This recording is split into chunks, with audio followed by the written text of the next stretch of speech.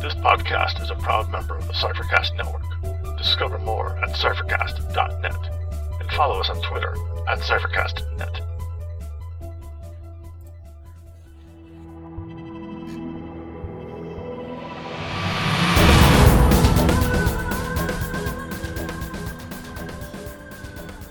Welcome to Incantations, an Invisible Sun podcast. I am Rustin, and I am with Scott and Dave, and we will be your guides along the path of suns. Today we sing one spell. With Reflecting a Different Truth, we will discuss surreal representations of addiction. Join us on the path of suns, and we may uncover a secret or two.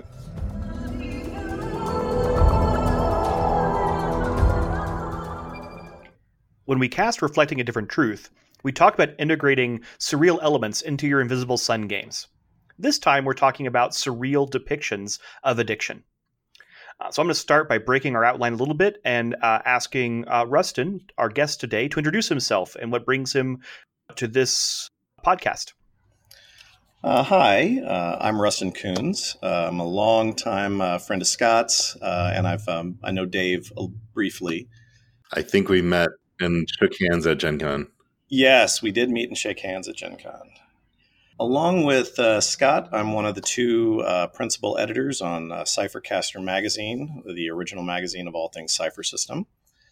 And today I'm joining just to talk about Invisible Sun a little bit. Very good. Yeah, we sat next to each other when they rolled out Invisible Sun at Gen Con several years back.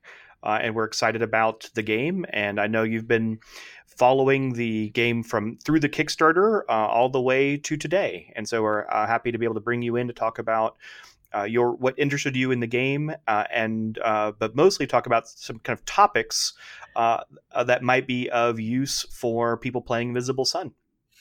Hey, Rustin, are you running Invisible Sun, or are you playing it? What's up? Well, right now I'm currently getting together my first actual group. Cool. My actual live group. I'm a little old school. I have resisted all the efforts to do RPGs online. I find for myself one of the crucial things about playing an RPG that I think you just can't get from anything else is the face-to-face social interaction with other nerds. That's really what it is. I like sitting around a table with people. I like the camaraderie. I like the group dynamic. I've tried playing them online a little bit before, and I've never found it to be rewarding in the same way, which is not to disparage these things. It's just, I guess I'm old. I feel kind of the same way. I find it difficult to shift into like playing games online. I'm so used to playing it at the table and just being able to get that instant feedback and being able to read body language. Like playing it online is a different skill set that I just have not learned. Yeah. And I know that I'm getting my first group together now. I have a long-standing game where we've been playing mostly 5th edition now since 5e came out. We shifted over there from Pathfinder. But, again, everyone in my group is an adult who has like a career or a family. And so we only get together about once a month, and there's not been a lot of time for role-playing games. As Scott mentioned before, I was there at the announcement seminar at Gen Con. That was actually the first year I went to Gen Con, and got really sucked into the excitement about it. Actually, when they were doing the geocaching, I actually tracked down the Sun Medallion that was here local, but I got beaten to it by an hour and a half by the guy that actually got to take the physical medallion home. So that was really a fun thing. And I literally, one day we were here and I was looking at the coordinates and I'm like, I know where that is. That's up in Denton. Get in the car, kids. We're heading up there. And so I just bundled everybody up there and we trucked out there and, hunted around in the park until we found the geocaching spot. Yeah, the closest for us was Chicago, which is about a 4-hour drive. Oh, well, see, I think it took us about 40 minutes to get over there. Yeah, and then we spent about 10 minutes hunting for it before we found it, because it wasn't too hard to find, but it was, I don't know, it was just, I'd never done any sort of geocaching before either. So it was real thrilling. Actually, it was very, very exciting to do that. Because at that point, nobody had reported in that they had found the one that was here near DFW. But I have run Invisible Sun. I ran Invisible Sun at Gen Con, I guess, last year when MCG put out the And Now We Begin at the End. Did you run it for MCG or did you just? Yeah, run I ran it. No, I ran it for MCG, and I ran it 3 times. I ran 3 sessions of it there. So it was a lot of fun. I enjoyed the system a great deal, and honestly, if it hadn't been so hard to get human beings together, I'd already be running it now. But we're currently set to launch, I think, at the end of March is what we're looking at. In fact, I'm going to have we're going to test out the extent of how playable something is with characters getting constantly pulled into shadow by inviting Mr. Scott here to join anytime he has a chance to drop by. Wait, Scott's an unreliable player? No, Scott lives 4 hours away. So anytime he's in the area when I'm having a game, we're going to. Well, I think the plan at this point is him and his wife. They're going to come down. I'm going to try and get them to come down for the initial neighborhood creation, and then every month when we have a game, we'll post the dates. And any month they're there, fantastic. And any month they can't make it, well, they got pulled away. Mm-hmm. Yeah, that's cool. Yeah. So this would be, I think, kind of a very, because I know that's, I think, intended primarily as a mechanism to prevent your game from completely grinding to a halt because one person can't make a particular session. But it will be an interesting test of how well gameplay continues, I think, when you have someone that is actually pretty irregular. I'm confident you're going to be all right. Yeah, I think so. But it's going to be a small group anyway, because I think it's going to be, even with Scott and even with both you and Jen there, Scott, that's only 5 players. So I think the rest of the time it'll just be, the 3. The game works well with small groups. 3 people will be just fine. Yes. I know that I've run with 2 and 3 people and had no problem with it. In fact, I'd be more worried about 7 than I would 3.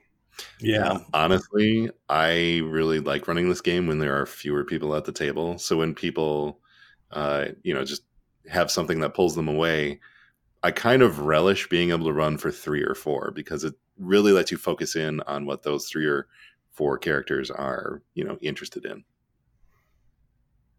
That's good to know. Speaking of having an interest, in the topic for this discussion, to give us a little more structure, was going to be surreal depictions of addiction. And Russell, you suggested this is an interesting topic. What attracted you to this topic? And we can kind of roll into that conversation. Well, I think there's a long historical connection between, in particular, the actual surrealist art movement, and the idea of addiction, or in particular of hallucinations. Not all addictive substances are hallucinatory, and not all hallucinatory substances create addiction. But I think that there is historically a certain amount of interconnection between those two ideas. And so I think you have many examples of how of people who are either experiencing some sort of surreal experience in their minds in real time because they've ingested a substance. Or the other side of this, which I think is equally just as interesting, is the idea that you have people who are undergoing withdrawal symptoms, and the stresses created by the brain tend to lead one, I think, to some pretty bizarre places. One of the examples I brought up when we were briefly discussing this before is just from the withdrawal aspect, is the classic scene of the dead baby crawling across the ceiling in Renton's apartment in the movie Trainspotting, when he attempts to kick his heroin habit. Heroin's not something that's really known for addiction. It's known for addiction, but it's not known for surreality. Boy, is it. Well, it is really for addiction, but it's not really known for a direct connection with the surreal until you really deal with how I think a lot of artists have depicted their addiction. So Trainspotting is a great example to start with, because in there you have both the scene where the guy's going through withdrawal, but you also have the very surreal scene much earlier in the film where the guy has lost his methadone suppositories in the worst toilet in Scotland. And that scene is depicted as if he is diving down through clear, beautiful ocean waters. There's dreamy Brian Eno music playing in the background. And it's as if he has discovered a fistful of pearls at the bottom of the ocean here. And it's a metaphor for, I think, in that regard, like what that character is willing to, it's taken this absolutely horrific, disgusting scene, and his brain has turned it into finding treasure at the bottom of the ocean. Because as far as the compulsive, chemically addicted part of his brain is demanding, he might as well have been finding a fistful of pearls at the bottom of the ocean there. There's a lot to unpack for that in our how it can teach us the connection between surrealism and addiction in Invisible Sun. Keywords we've hit a lot before on how it's using a metaphorical representation of a subjective experience to describe something in a surreal way, which is really just standing for what's really going on. So it is this metaphorical representation, because to the diver, this is diving for treasure. Yeah. But for an outside observer, it would be a horrific, disgusting experience. And so it helps. So a theme we've emphasized a lot, with surrealism, it's not just weirdness. It's about having a particular type of weirdness that is deeply connected to reality. Yeah. That is always compared to reality, so that we learn more about our reality by confronting these unreal aspects of the metaphor. So it is an example of all of these techniques kind of used in screenwriting that we might steal for our Invisible Sun games. Exactly.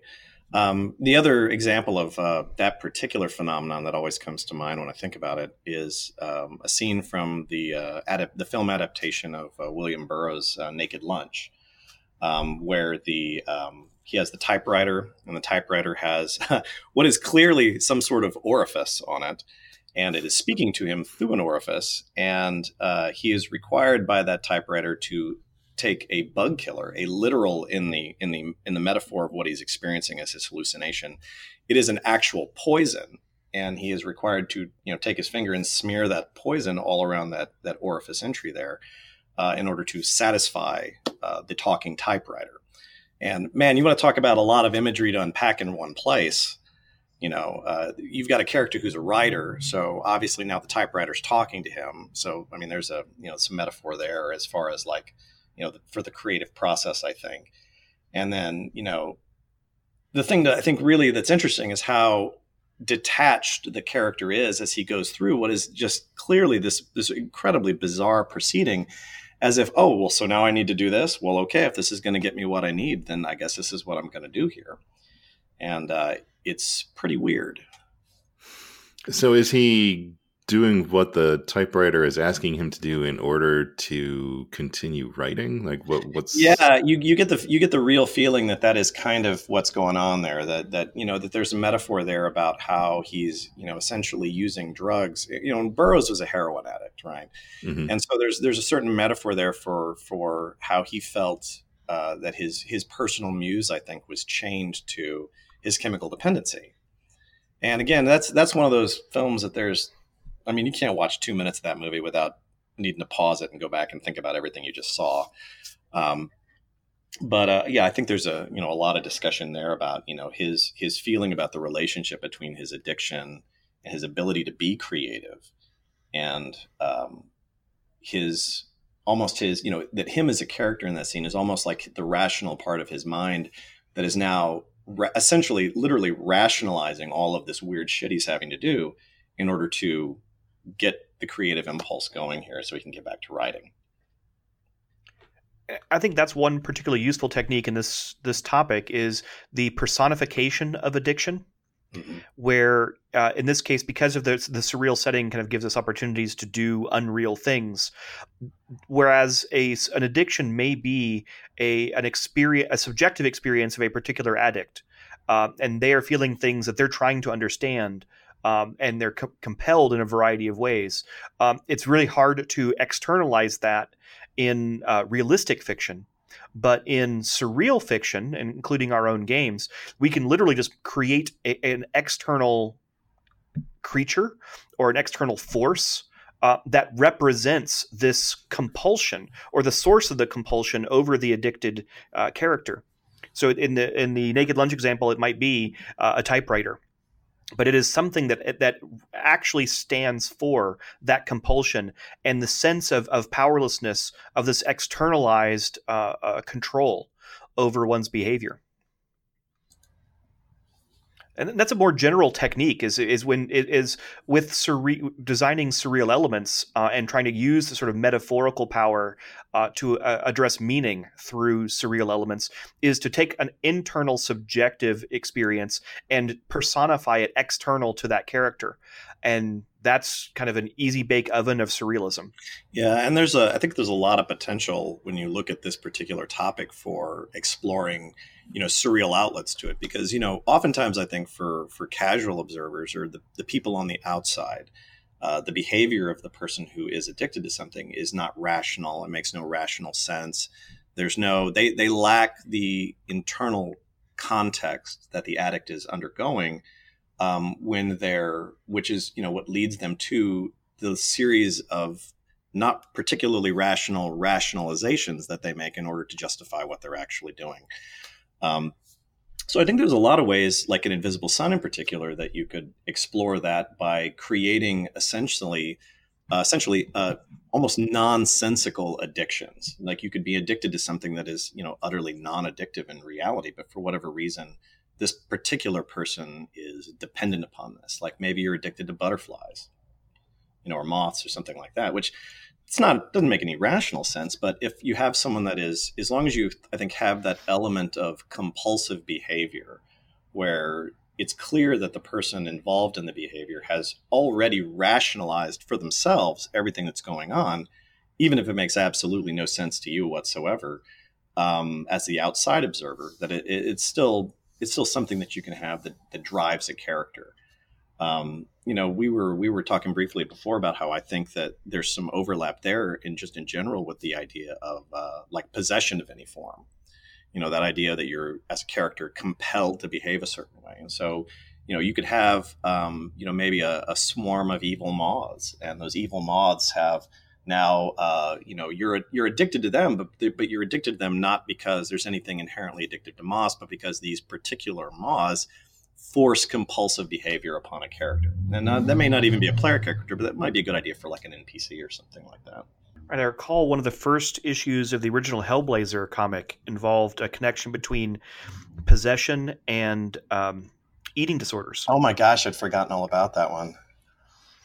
And it's an example of how, it's surreal in its own way, it tried to tackle issues of eating disorders by imagining a scenario where it was actually the product of demonic possession.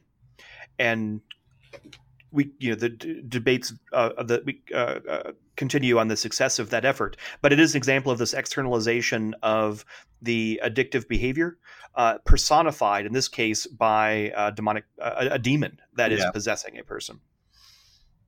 Yeah, and I think quite often, demons, at least in Western culture, or particularly in the United States, I think a lot of times there's a lot especially a certain tradition in the evangelical movement of people actually feeling that addiction is literally being caused by actual demonic possession.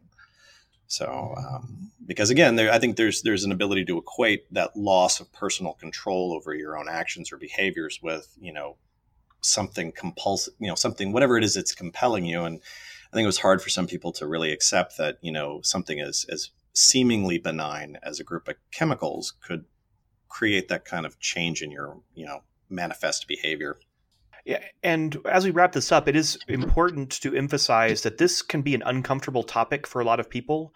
This is definitely a topic you'd want to talk to your group about before you start building in a lot of elements related to addiction and compulsion and more broadly mental health issues, because this can just make for an uncomfortable table experience for your players if they are surprised by it. Yeah. So this is, because of the harm this can cause to surprise people by this and the pressure it can put on them. You don't want to do this without that consultation to make sure people are comfortable with using metaphors related to addiction and again more broadly mental health issues that it won't be felt by your players as trivializing anything based upon this depiction, that it will not be seen as a criticism. So this is a territory where you want to be very careful, and it's just generally a good rule. If you have anything you're at all worried about making someone uncomfortable, talk to your group about the topic and whether that topic is something they would like to have as part of their game, because there may be some groups who just decide this is not a topic they really want to confront during their game experiences. Even if it's a valid topic, it's a important part of literature and all of those sorts of things. That may not be what people want to do with their 4 hours of an RPG experience. So, be careful in using these topics, but there is a lot of potential here if the group is interested in exploring the themes. Yeah. I think one thing that you could do if you had that kind of concern about your particular table is to just pull just to try to rip as many of those direct representative elements completely out of it. So when you look at Invisible Sun as it is, I mean, they certainly have the concept of possession in there. And you could always keep it at something more along the level of that, and treat the person, maybe the character behaves, or you just as a GM, if you just approach it from that point of view, that the compulsive behavior is something they're inflicting on you, and that essentially now whatever in-story character is being afflicted by this is behaving as if they're an addict. You don't, I think, have to get into the specifics of any particular addiction. And as always, it just comes down to talking to and knowing your group. Yeah, knowing your table. And where boundaries are. Yeah, definitely not something for a con game, maybe. Not so much. Any final comments on addiction and surreal game elements? I think that this is something that there's when you look that this can be used as a character motivator, especially for NPCs. I think that you might have, for example, the ability to do kind of the old switcheroo on people where they feel like, okay, well, here's a protagonist, someone or an antagonist who is driving a certain amount of the action. And then, they overcome that adversary only to discover, for example, that person was under some sort of compulsion and really it was not their goal or their desire. And suddenly what might have been a very, adversarial relationship between them and an antagonist might become something that they suddenly have a lot of sympathy for that person. This might lead to a larger plot line where suddenly you realize there's a whole host of people being afflicted by something. Yeah, there's a lot of potential there. Well, that was an interesting discussion. Is there anything you would like to plug, Rustin?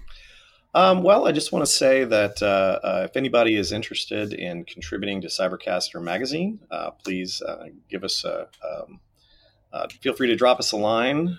You can just check out cyphercast.net. There's plenty of links through there, I think. And we can drop links in the show notes too for that. Yeah, we're currently looking for anybody that wants to write anything involving, rules changes, house rules, adventures, and in particular lore and backstory for areas that already exist in the world of Numenera or the Strange in particular. Always looking for those things. Well, thank you so much for coming on, Rustin. It was... Oh, man, I was going to call you Russ. Okay. I like shortening names, sorry. But thanks for coming on, Rustin. It was really great having you on and talking to you about this.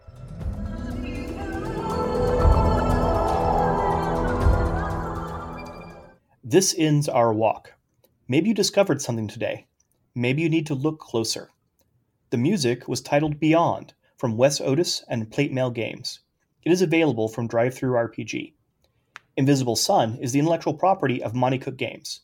You can find a link to their website in the show notes. You can find our blog at incantationspodcast.blogspot.com or email us at incantationspodcast@gmail.com.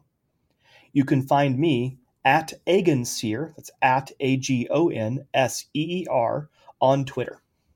And you can find me at Tex_Red on Twitter. So please leave us a rating and a review on iTunes or whichever podcast app you are using. It really helps us out. We also like seeing ratings and reviews, whether they're good or bad. Or else just tell a friend about the show. That's another great way to get the word out and help people find us.